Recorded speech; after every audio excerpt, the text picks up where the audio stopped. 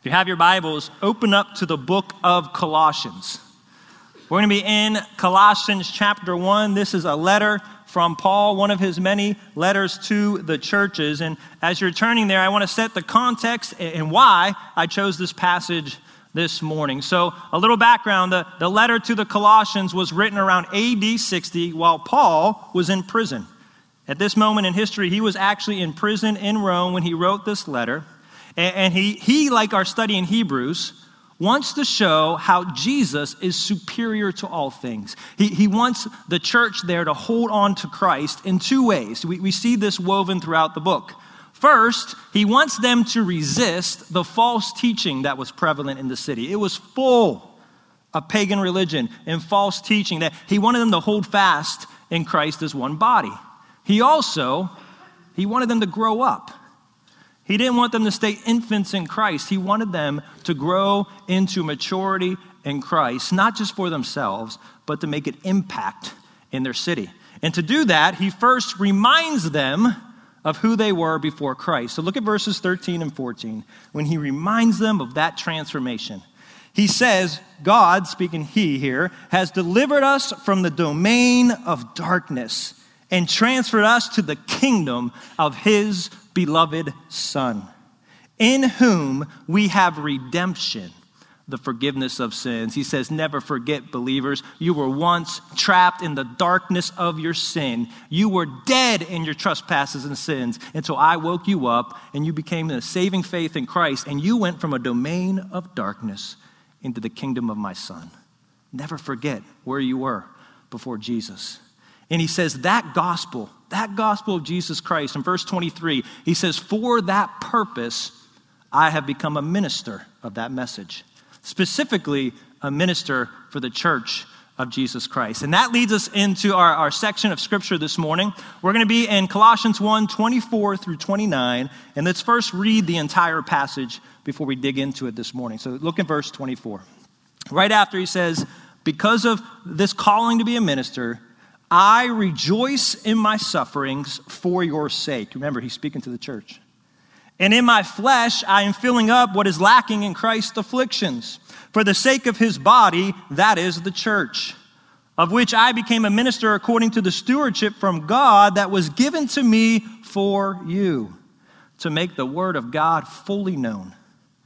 The mystery hidden for ages and generations, but now revealed to his saints. To them God chose to make known how great among the Gentiles are the riches of the glory of this mystery, which is Christ in you, the hope of glory. Him we proclaim, warning everyone and teaching everyone with all wisdom, that we may present everyone mature in Christ. For this I toil, struggling with all his energy that he powerfully works within me. American author William Ward said this about what it takes to be a great teacher.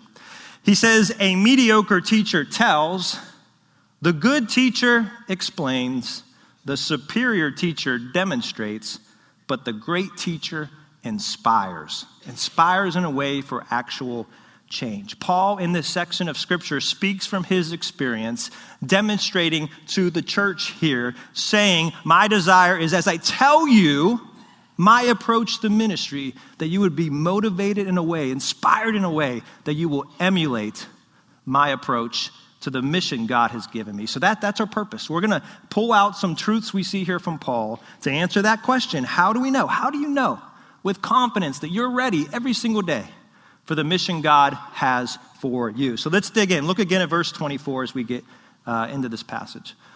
Paul says, now I rejoice in my sufferings for your sake, and in my flesh I am filling up what is lacking in Christ's afflictions for the sake of his body, that is the church. You might look at that and say, time out here. How could he say that something is lacking in Christ's afflictions? Is he saying what Jesus Christ did on the cross was not enough for the sacrifice and the penalty of my sin, therefore we have to make some of that up? It just wasn't enough. He's not talking about the cross here. We know Scripture clearly shows, we've been through it all through Hebrews, that once and for all sacrifice for Christ was enough. It finished the job. What he is talking about is the afflictions and the sufferings of Christ's church. Paul is saying, I rejoice in my mission every day because as I go out, and even now as I am in chains in prison, Christ is with me. And when I suffer, he suffers with me. You see, the amazing thing about Paul's testimony is he knew this from the other side of the spectrum.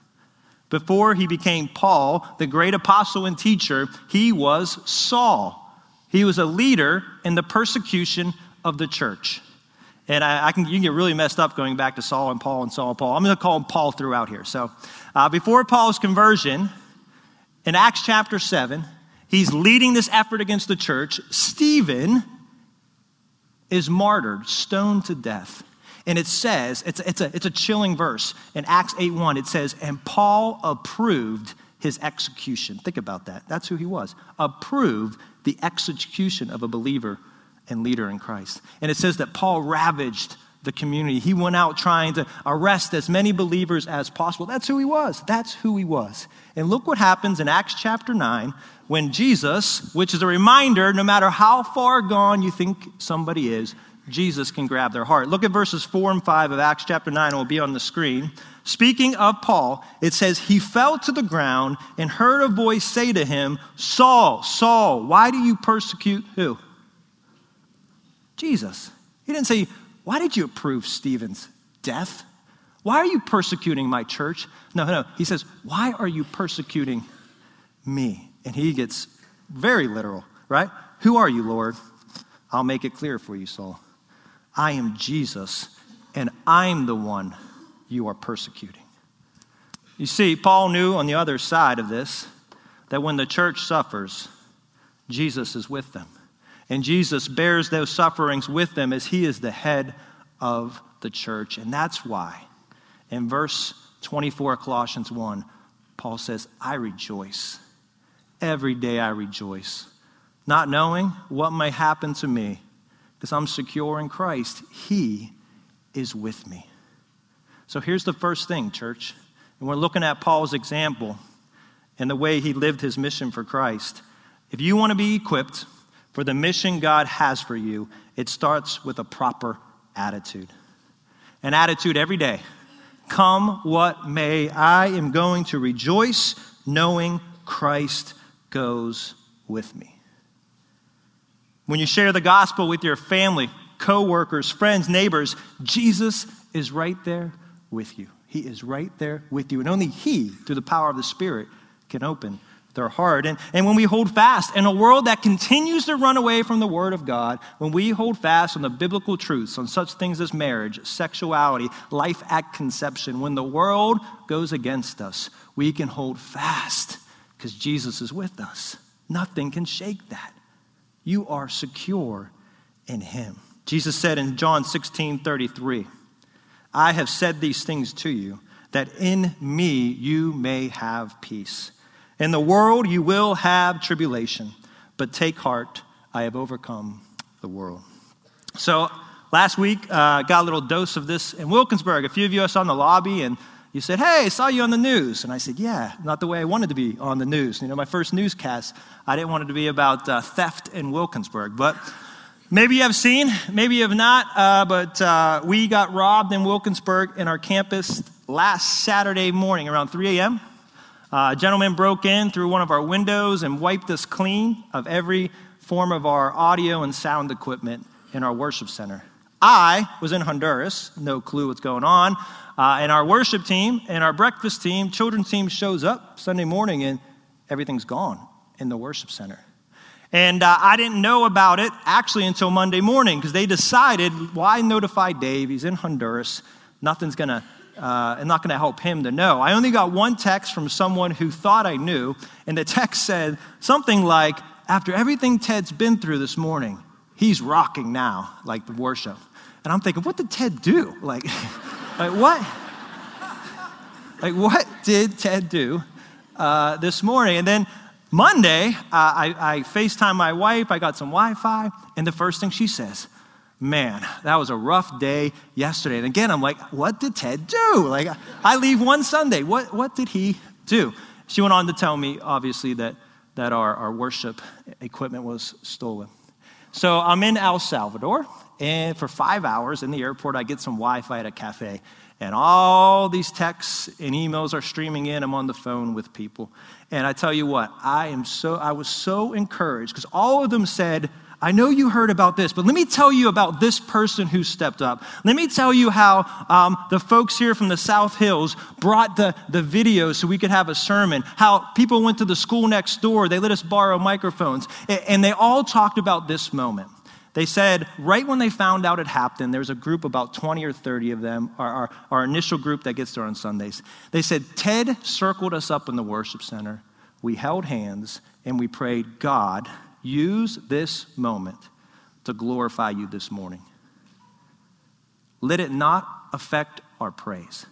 And Corey, who runs our tech in Wilkinsburg, in the email he sent to me, I love how he worded it.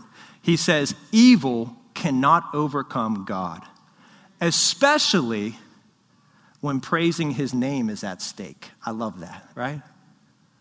Nothing can stop us from at least waking up every day with an attitude that, God, whatever happens today, I'm going to rejoice in the name of Jesus. I'm going to praise you. That's my attitude as I approach the mission you have for us. Let that be who we are. I will let you know that the gentleman was arrested yesterday, and pray for him. We want life change. What a testimony would happen.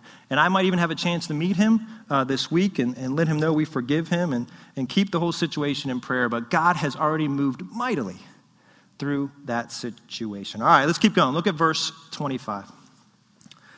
Paul says, that mission for the church, of which he became a minister according to the stewardship from God that was given to me for you, to make the word of God fully known.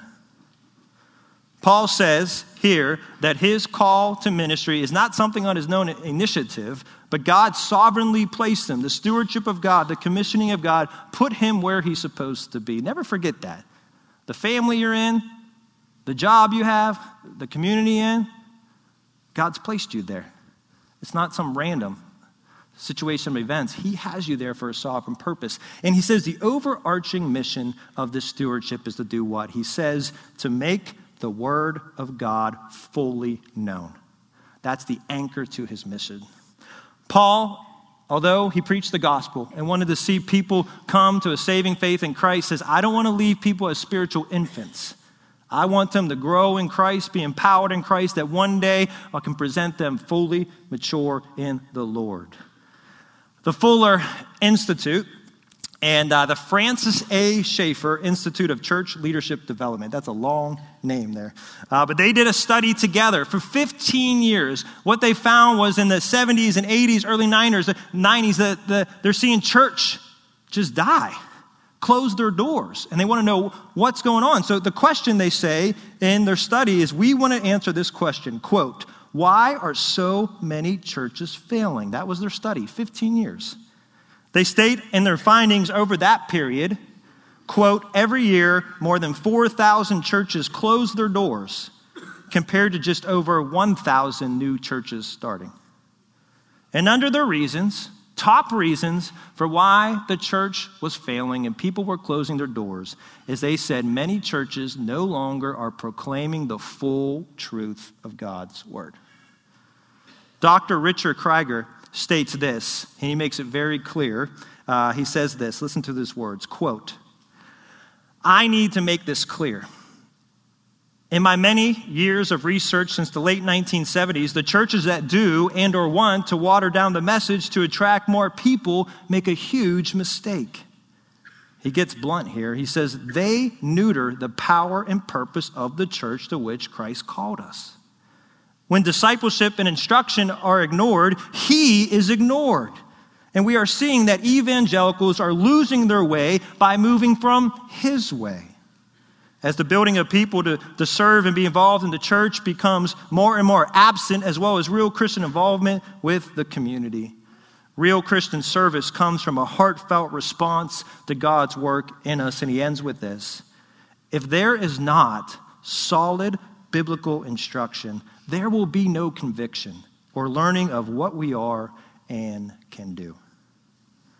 In order for the church, in order for every believer to really be on the track of knowing I am following the mission God has for me, for us, we must pursue the full truth of God's word. So here's the second one for you. If you want to be equipped for the mission God has for you each day, well, you need the right message. What are you taking with you? Know and teach the fullness of God's word. If a young person was saying, hey, I want to plant a church, or I'm going to go overseas, what's the strategy I should do? I would say, well, first, become a better student of the word of God like you've never been before. Become more hungry and thirsty for knowing God's word. Here at the Bible Chapel, if you're new with us at any of our campuses, our theme verse for the church is John 17:17. Sanctify them in the truth. Your word is truth. That's been our mission for 50 years. And at the church, we challenge you often, not just to be in God's word daily on your own, but be in God's word in Christian fellowship. We have Bible studies in groups at every campus. Find a way to get connected with other believers to study God's word. For us to be on the right path. Think about this, 4,000 people across all our campuses. If 4,000 people were committed to being in God's word daily and pursuing the truth of his word, what impact just that alone would do for the mission God has for the Bible Chapel as one body. All right, look at verses 26 and 27. Speaking of the fullness of this truth, it includes this mystery. He says, the mystery hidden for ages and generations was now revealed to his saints. To them God chose to make known how great among the Gentiles are the riches of the glory of this mystery, which is Christ in you, the hope of glory. Him we proclaim, warning everyone and teaching everyone with all wisdom, that we may present everyone mature in Christ. I got excited, kept going there. Sorry about that. So this mystery, right? A mystery in Scripture is something that was once hidden that God has now revealed. That word Gentile in both the Hebrew and Greek means all nations. And basically for the Jews, it represented every single person that wasn't a Jew. And therefore, Gentiles were pagans in the eyes of Jews because they did not serve the one true God. And the Jews knew, Scripture was clear, that one day this salvation message would go to all nations. The Old Testament talks about that, but the mystery was, how is God going to unite a Jewish believer and a Gentile believer? Two groups who have been on opposing sides for history past. How will God unite this group? Will they be separate bodies? How will this work? And he says that mystery is actually a simple answer. Look again at verse 27. He says the Gentiles are the riches of the glory of this mystery. Well, what's the mystery? How does God do that? It's Christ in you. He says as one body now, the fact that we are in Christ together, that's what unites every single believer. Ephesians 3:6, Paul said the same language. The mystery is that through the gospel, the Gentiles are heirs together with Israel. They are members together of one body and sharers together in the promise in Christ Jesus. And he says that is a motivator for him. Romans 1:16, I am not ashamed of the gospel because it is the power of God that brings salvation to everyone who believes. First to the Jew, then to the Gentile. I love that truth. There is no one too far gone that God cannot grab their heart, draw them to himself, and invite them into this body that we share, the body of Christ. So I want to do a little exercise across all our campuses. Hopefully you're well rested. You got another hour of sleep. If not, this will wake you up a little bit this morning. But I want you to turn around in your chairs. If you want to stand, feel free. But I want you to scan the whole worship center. Look at who's here with you. Go ahead. Look around. Turn your seats. Look around who's with you.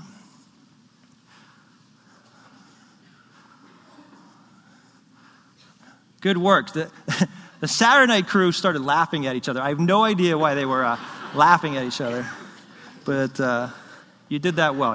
Here's why I did. How many of you probably saw a face you've never seen before? Anybody see people either you've never met before? Right? We got a sanctuary full, the campuses also, of a bunch of people who without Christ probably would have never met. They would have never been brought together in this unity. That's the beauty of the church. God takes sinners who typically would not associate with one another. We talk about unity in our country. The country needs Christ. He's the unified factor that we need.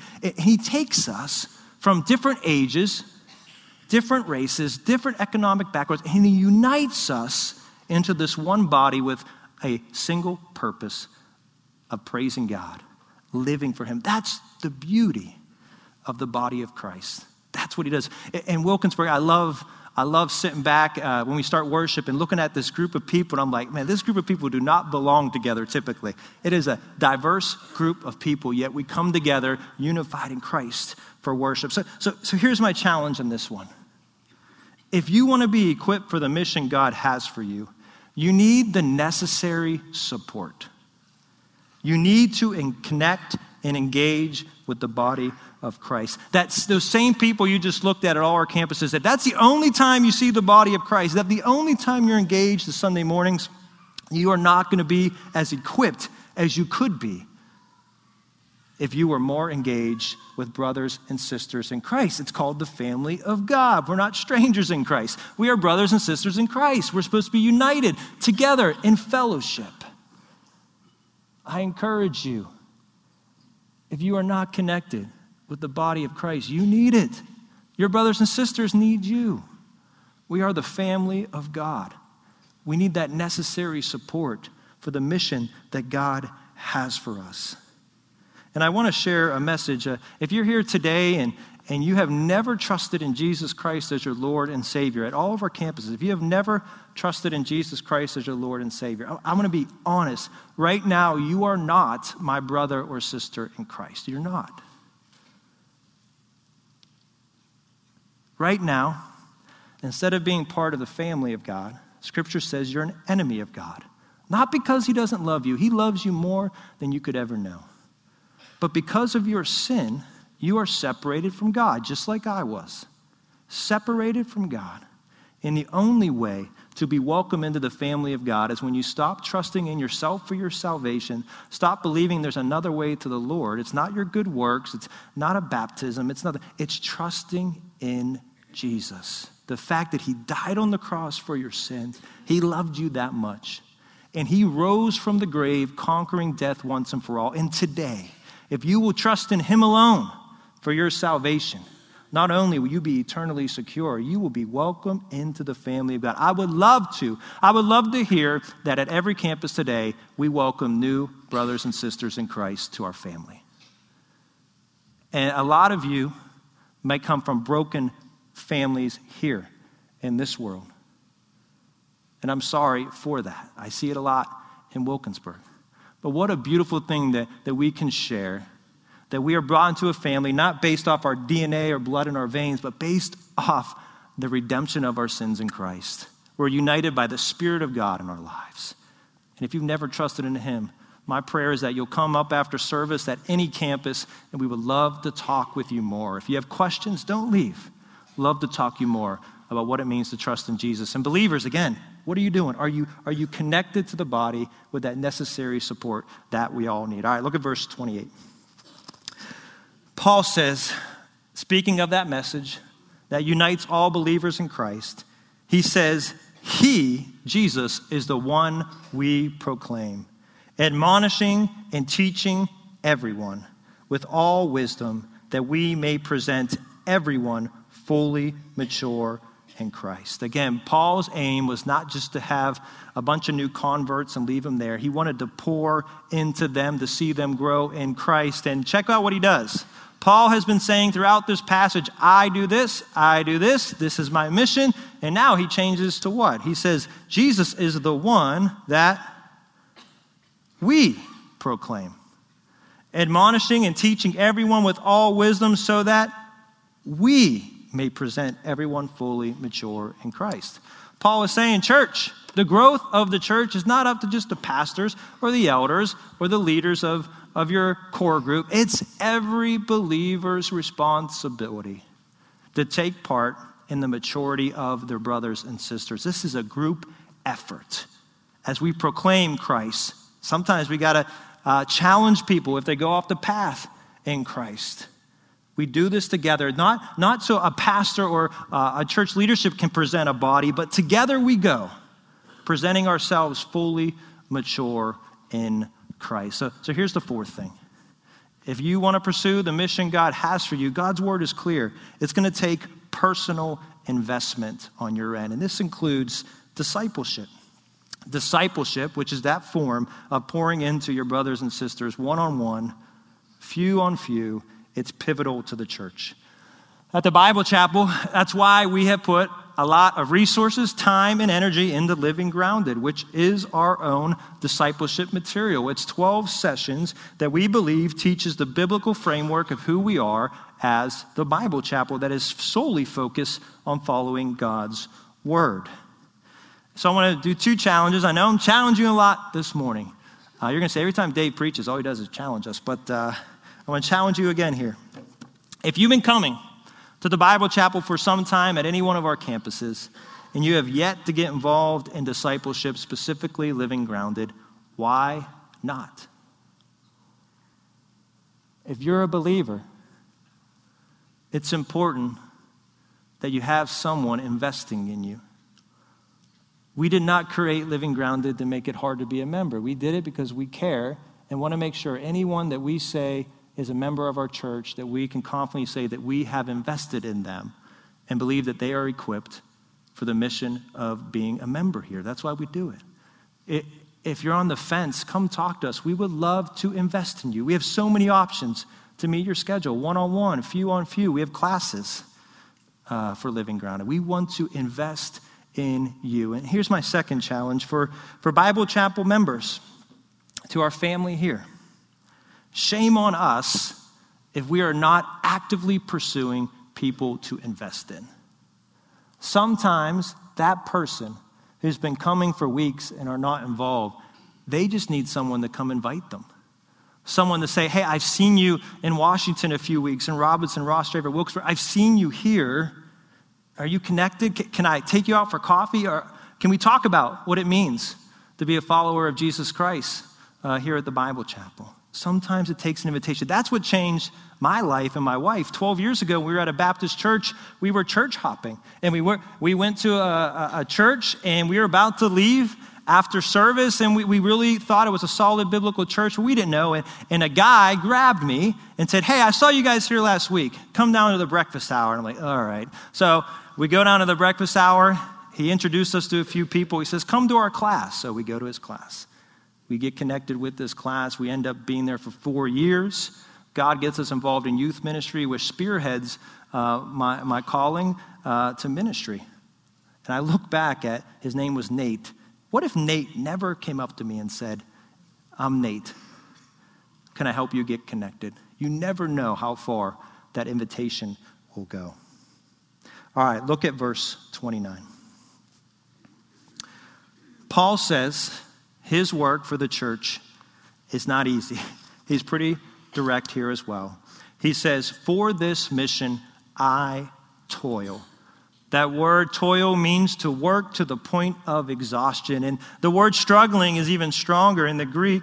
That word is how we derive our English word agony.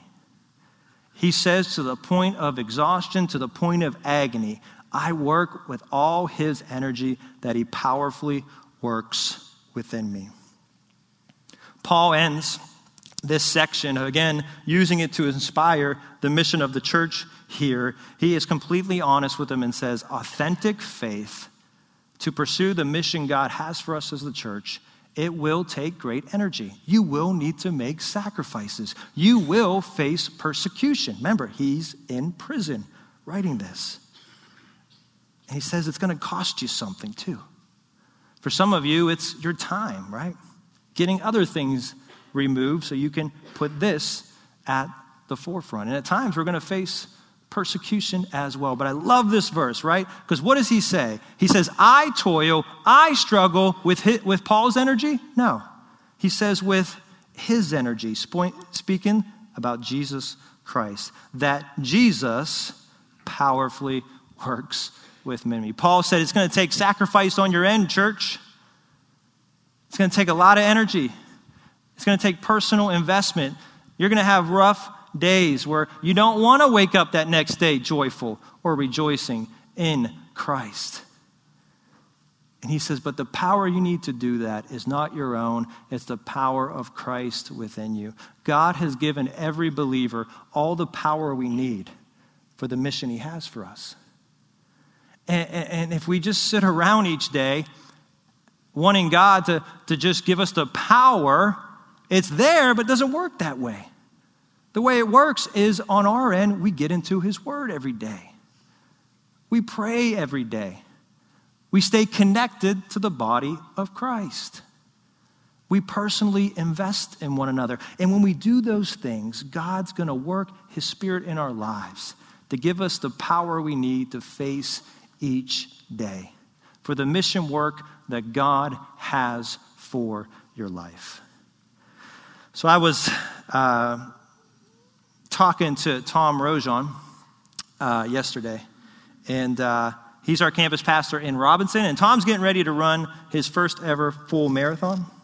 I did that 2 years ago, and if you ever think about doing it, don't. No, I shouldn't say that, but it's a lot of work, a lot of time. And I was telling him, I actually thought about that this week, because even in my own life, right? We all struggle with giving God our best, making excuses for why we can't do this or that. I remember in the marathon, we just had our daughter Faith, and I said, I don't have time. I don't have time to train. This is like 10 hours a week you got to put into running to prepare for this thing. But eventually, by the challenge of Kristen's cousins who were doing the marathon, I couldn't back down. So I did it. And guess what happened? Somehow, I found the time to run every week. It happened because it was that essential to me. I made it a priority. Our walk with Jesus, we'll know if it's our true priority. Knowing his mission in our life is our true priority. If we look at our time and say, yeah, the things I give up are not being in his word, not prayer, not Christian fellowship, not investing in one another. No, those are essential to me. So I'm going to make sure that happens because it's that essential to me. But remember, it's the work of Christ in us that gives us the power to do. And that was the last point that I don't want to skip again. To be equipped for the mission God has for you by having the correct power source. Church, it's not your power. It's the power of Christ in us to do his work. I'm going to invite the worship teams to get ready at every campus today as we prepare to close. And again, going off that theme, I was thinking of all the sacrifices we make each day for the things that we truly feel are essential. I know some guys in my friend circle who get up at 4:30 to hit the gym, right? The gym's that important to it. They get to the gym. I know some people just purchased that iPhone X. Have anybody seen the iPhone X? You look at it and it unlocks. That's a little scary to me, but $1,000. That phone's $1,000. And for some, that's a big stretch for their budget. But if they think it's essential, they'll make it happen. I made the mistake in the 9 o'clock service by saying the Steelers play today, and everyone somehow right away said, they're on a bye week. They don't play today. So I messed up there. But I said, but when they do play, right, on Sunday afternoons, no matter what we got to get done, the grass can be up to here. We're going to carve out those 3 hours. It's essential to us. Church, how essential is it to every one of us to make sure that on our end, relying on the power of Christ in us, that we're pursuing the mission he has for our lives. If you're here today at any campus, we're about to turn over the services, and you need prayer. Again, if you've never trusted in Christ, we would love to pray with you, again, to become a brother or sister into the family of God through the forgiveness of your sins. And believers, if there's an area where the Lord has spoken to you, I'm off track here. My walk with the Lord is not the priority it should be. You need the necessary support. And today, that might just be prayer. We would love to pray with you if you would come forward at any campus this morning